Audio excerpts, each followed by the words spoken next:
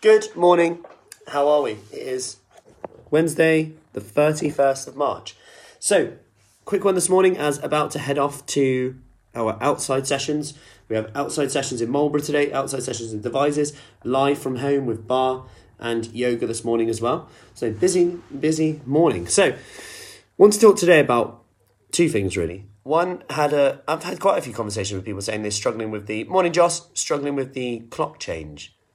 And kind of what to do about it. And it's quite interesting because often we feel productive when we're doing something, like it has to be, and that's right, we have to be doing something. But it's often, there's an element of beating ourselves up for feeling a bit tired. But if I said to you that you're going to lose 1 hour's sleep, you'd probably go, today, you're probably going to go, I'm going to be tired though. But then because it's a clock change and it's just a thing that happens, people don't assume it's going to make them tired. Now, there's a few things that you could look at this. We often focus, and I spoke about this yesterday, focus on how we don't want to feel. So I don't want to feel tired. Why am I tired? All of a sudden, we're just arguing with reality that we are tired. So rather flip this and say, okay, if I need to create energy today, I will ... And I've spoken about this before, but then you have a strategy. It could be, I will have a nap. And people have quite a lot of kind of opposition, if you like, in their minds to having a nap, because a nap seems like it's lazy. Maybe growing up you were told you always have to be doing something, and for me, most days go by, it's rare that I don't have a nap, and if I have that nap, it's almost like swapping 5-10 minutes for an hour later in the day. I know that will boost my energy for the day. I can trick myself into thinking I'll be more productive by not having the nap. I'll be more productive by just soldiering on. But actually, about 2 hours later, I'll notice that and I'll struggle. And a nap doesn't have to be going to sleep. I'm not saying have a nap here. Your thing will be different. I'm just talking my experience here.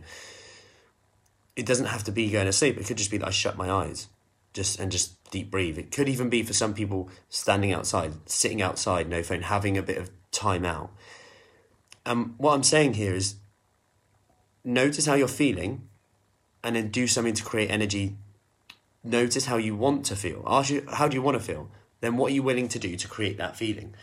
Because this is a great opportunity, if you are feeling tired, to actually nail down into the self-care element. And we speak about this a lot. And I say about the 3 legs of a stool.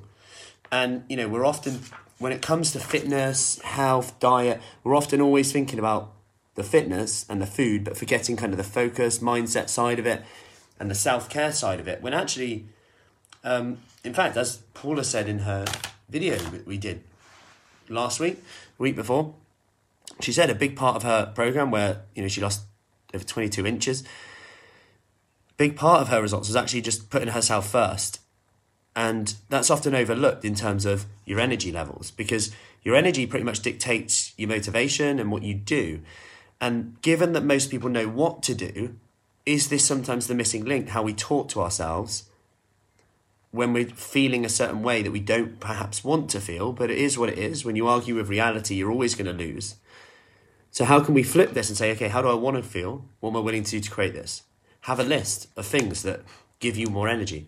A nap, a walk, actually stopping for lunch rather than skipping the meal. Getting to bed by a certain time, that's real self-care. I know definitely how I feel when I do that. So, just a quick reminder today. Also, what goes on top of that is often accountability.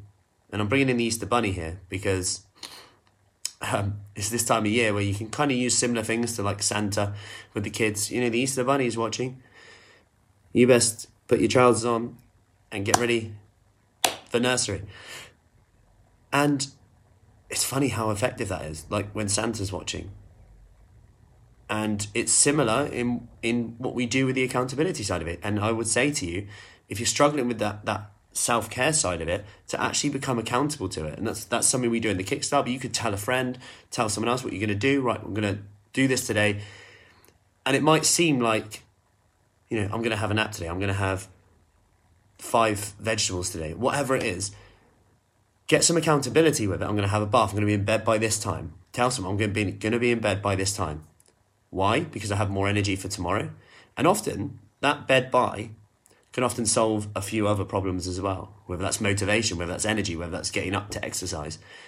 We've got to find the key domino here. And I can't give you that key domino without knowing you exactly right now. But often that is the key trigger. So I hope that helps. I'm off to get ready for our outside sessions this morning. Any questions, let me know. Make it a great day, and I'll see you soon. Take care.